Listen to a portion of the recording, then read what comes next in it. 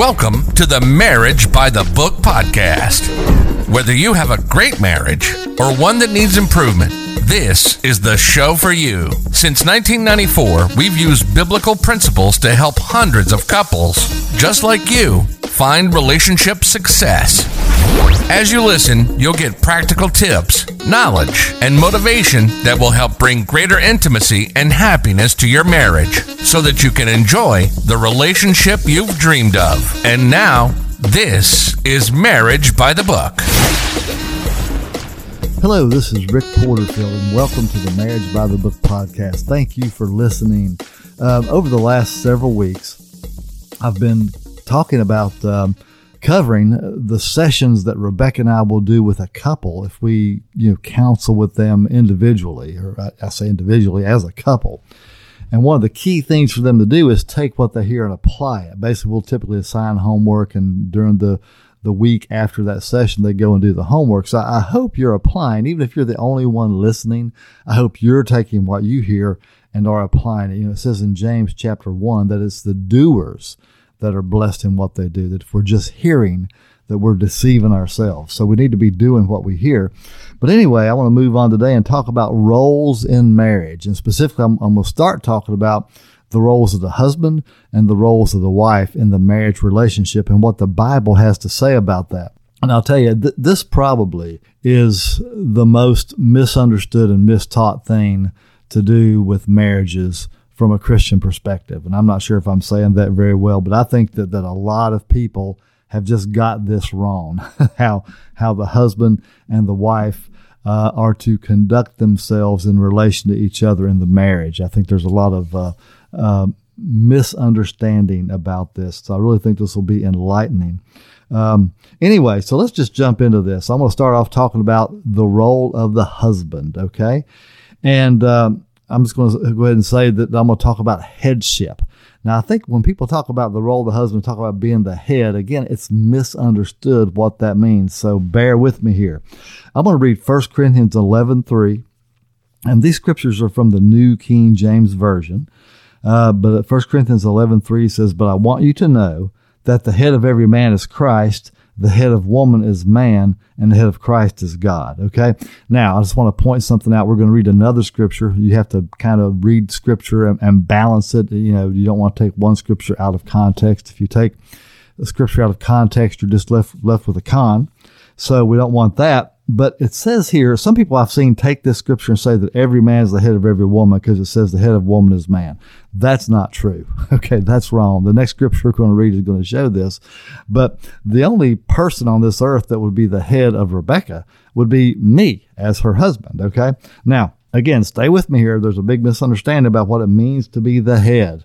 Ephesians 5:23 says, "For the husband is the head of the wife, as also Christ is the head of the church, and he's the Savior of the body." Okay? So the husband's head of the wife. This clarifies, not every man is the head of every woman. The husband is head of the wife. Now, look at this. It goes on and says, "As also Christ is the head of the church, and he is the Savior of the body." This tells us that there is an office here of headship that the husband has, and it's an office of authority and responsibility. The word head is an authority word, okay? And then it goes on and says in Ephesians 5:23, "As Christ is the head of the church and the Savior of the body." That defines responsibility. And a lot of times in marriage, and maybe you've seen this, I've certainly seen this over the years, people tend to focus on the head part, the authority part, and they just typically miss the responsibility part. And that responsibility, again, is to, we're the head of the wife as Christ is the head of the church and the Savior of the body. That's a very interesting phrase there. Anyway, let's keep going here. This shows us that Christ is our example of headship. So it says, the husband's head of the wife as Christ is the head of the church. He's the example.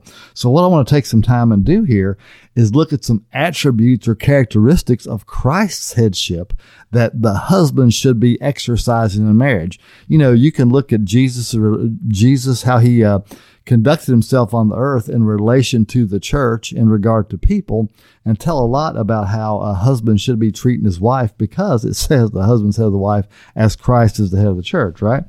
And Christ Jesus, when he walked the earth, was instituting the church. He was bringing the church into being. Okay, so here's some attributes again of Christ's headship that I, as the husband of my wife Rebecca, should follow. One is to love them. You know, the Bible tells us that Christ's love is unconditional. You can look at Romans 8:38 and 39 for that.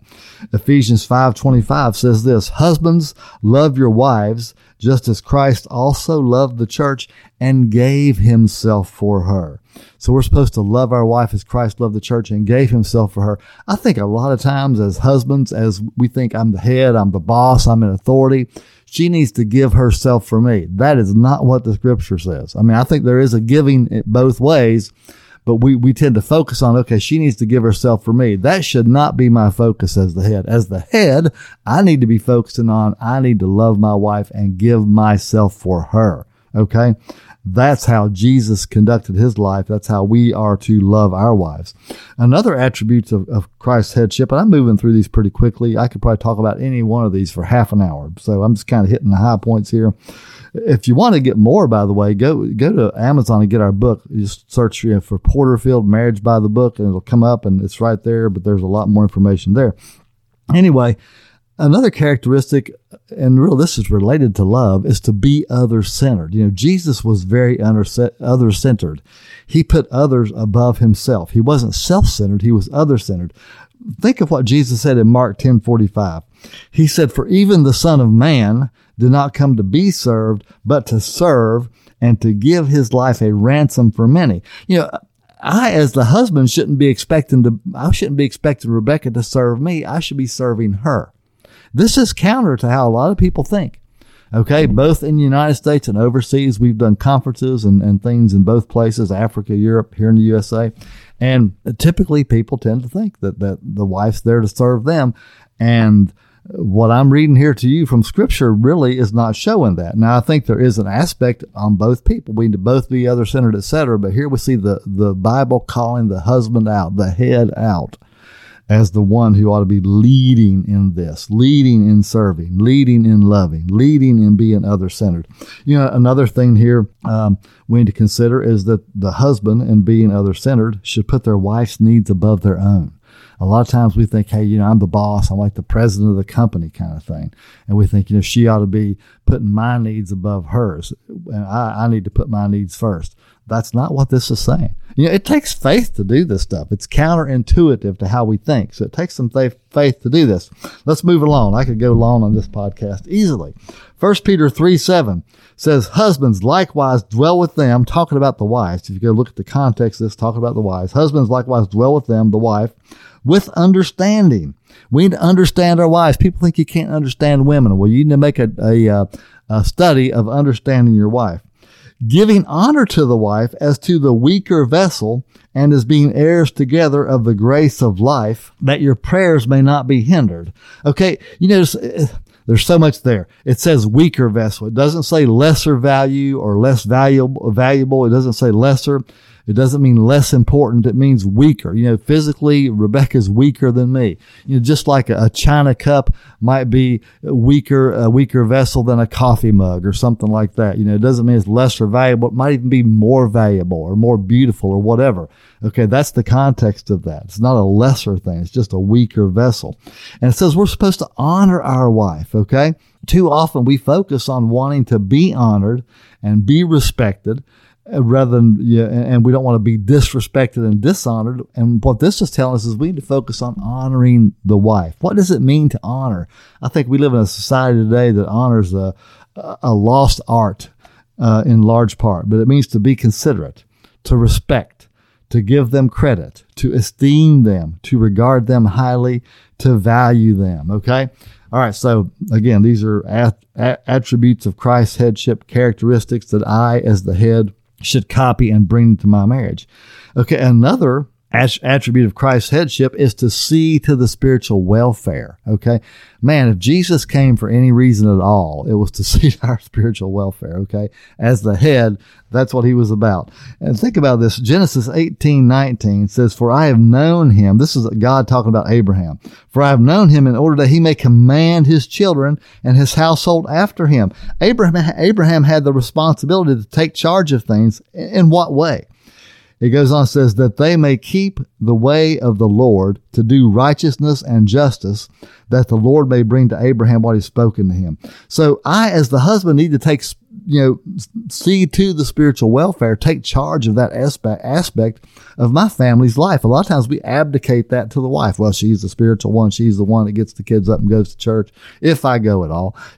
Shouldn't be that way. I need to lead in this area, okay? Again, God said he knew Abraham, that Abraham would command his children and his household after him to keep the way of the Lord, to do righteousness and justice, that the Lord may bring to Abraham what he's spoken to him. A big part of us receiving the promises of God in our lives is us getting these roles right, with the husband, the head, seeing to the spiritual welfare.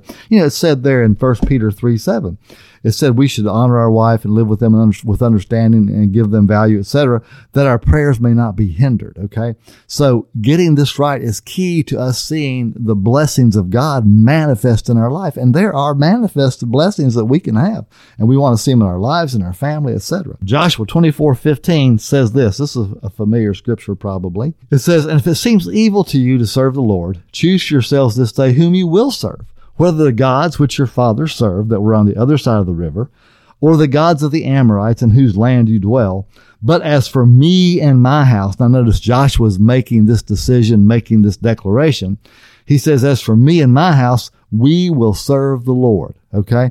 So, our kids are all grown and gone now, but when they were younger and all at home, I remember setting them all down and just explaining to them that we were going to be doing things differently than other families they might know, people they might go to school with, and things like this, that we were going to do things as best we could. And we didn't do it perfectly. Nobody can do this perfectly. We just do the best we can. We walk in the light that we know, but that we were going to live godly, biblical lives under that instruction. And here's the thing to think about. In John 10:10, Jesus said he came to give us life and to give it more abundantly, okay?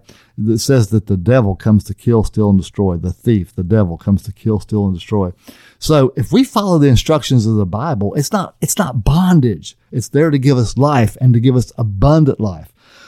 Excuse me. And one of the things we see is our prayers aren't hindered. The Lord's able to bring what he's spoken to us, etc. Part of that is getting this relationship of the husband and wife right. And me walking not just in the authority part of what I have, but in the responsibility part. And part of that responsibility is to lay my life down, to serve, to see to the spiritual welfare, to honor my wife, just to love them and be other-centered toward them, okay?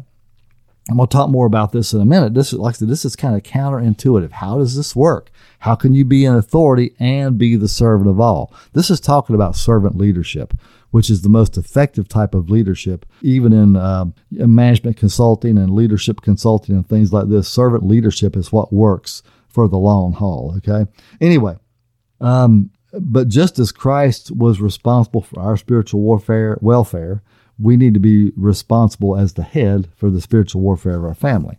So let's move along. So the husband is an authority as the head, but that authority, now think about this, comes from the responsibility to sacrifice himself.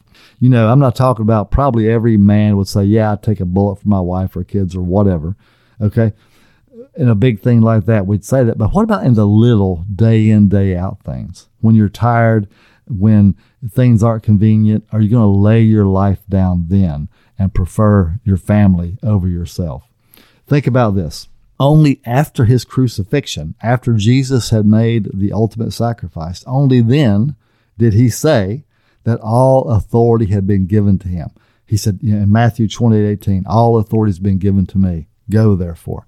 So there's authority and power that comes with being a living sacrifice, as it talks about in Romans 12. Okay. So how does the husband lead? Let's kind of look at a practical application of this. We'll look at an example of headship in action.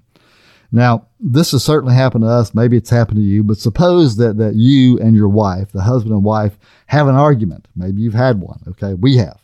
So even if the wife is in the wrong, okay, I don't really believe anybody's ever 100% in the wrong, but let's just use this as an example. Say that she's in the wrong. The husband, me, as the head, I have the greater responsibility to go to my wife, to go to Rebecca, and get the relationship reconciled. Man, that kills your ego. But the Bible says, we read it, that we are supposed to love as Christ loved the church. Okay, husbands, love your wives as Christ also loved the church and gave himself for her. We read earlier how, in Ephesians 5:23, the husband is head of the wife as Christ is head of the church, and he is the Savior of the body. When we marry somebody, we become one flesh. We are a body, Rebecca and I. The Savior of the body. I need to keep that body together, keep that body reconciled. And you'll see more of this as we go here. I need to take the lead even in reconciling the relationship, so to speak. Romans 5:8 says this, "But God demonstrates his own love toward us, in that while we were still sinners, Christ died for us." You could paraphrase that and say, Jesus took the blame when we were the ones in the wrong. It doesn't matter who's right and who's wrong. The relationship is more important, okay? Christ humbled himself under the guilt of sin when we were the ones in the wrong. He took that sin on himself. He became sin for us, the Bible says. He paid the price, and he came to make things right, even when we were the ones in the wrong. And we as the head, he did that as the head, and we as the head should do the same. The husband is head of the wife as Christ is the head of the church. So we see this as Jesus's example, so we should do the same. And one of the primary responsibilities of the head is to reconcile the relationship and keep it that way.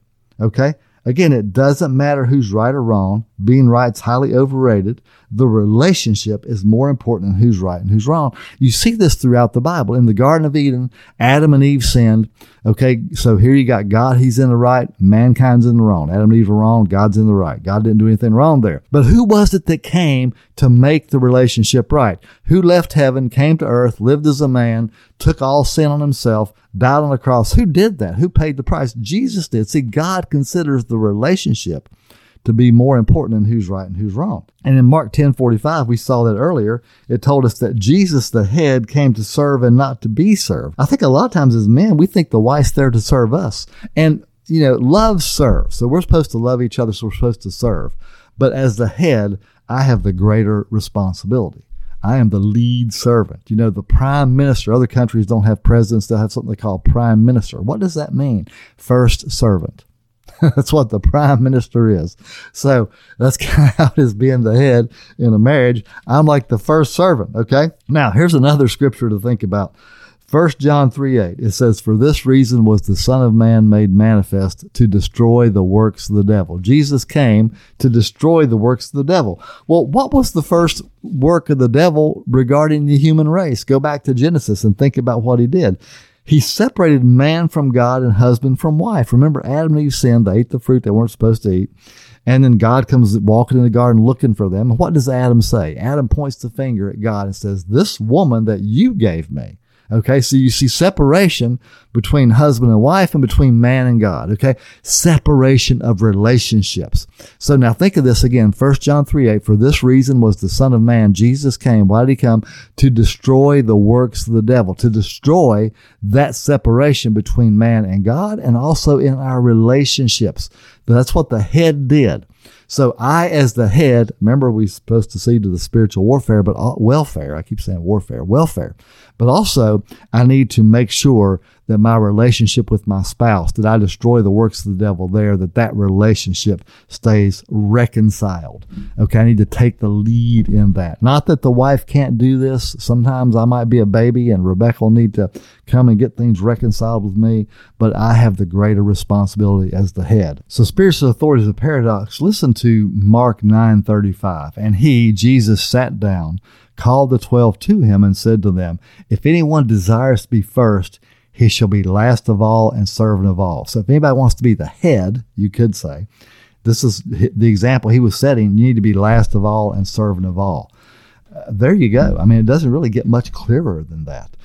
Spiritual authority is a paradox. If the husband is to be the head of the family, as Christ is the head of the church, and that's what works. If we try to do it some way differently, it's not going to work. Okay, we're not going to see the blessings in our lives. We're not going to see the family work right. We're not going to see our prayers answered like they could be if we're not doing these things. We've looked at scripture about all this. That's what we need to do. We need to learn to give ourselves rather than focus on taking. Okay. Jesus, again, he demonstrated this in his life. But if you think about it, okay, Jesus was the first servant. He said he came to serve and not to be served. But if you think about the Gospels in his life, everywhere he went, he was unquestionably in authority. Always, always, always. He unquestionably walked in power and authority. And man, we can bring that into our lives if we'll just accept our responsibility as it is given to us in the Bible and be the head that we were meant to be. Here, I'm going to leave you with one scripture, John 13:3-4. This is when Jesus was getting ready to wash the disciples' feet. It says, Jesus, knowing that the Father had given all things into his hands, and they had come from God and was going to God, rose from supper and laid aside his garments, took a towel and girded himself, and then that's when he went and washed the disciples' feet. It was because he knew who he was, and he was comfortable in that. He was comfortable with that role of being the head, the authority, the power that came with that, and the love, okay? The love he had for them and the love that God had for him. And because of that, he was able to be a servant. He wasn't insecure. He wasn't worried about what are people going to think of me. This isn't how anybody else is doing it. I'm God. I shouldn't be having to do this stuff. He wasn't thinking about any of that. He was thinking about loving those people and reconciling that relationship between man and God and relationships between each other, including marriage. So there's so much more I could say about headship. And just for the length of our podcast, I can't get into all of that. Again, the book, Marriage by the Book, on Amazon, just go there, search for that, and there's more information there. It'll give you more insight. But next week, I'll be talking about the role of the wife. So again, it's misunderstood, okay? It is very much misunderstood. So that's just a little preview. Thank you again for listening. Have a great day. God bless you. We hope you enjoyed today's Marriage by the Book podcast. Make sure to like, rate, and review, and hit the subscribe button. For additional resources or to go deeper, visit marriagebythebook.org. See you next time.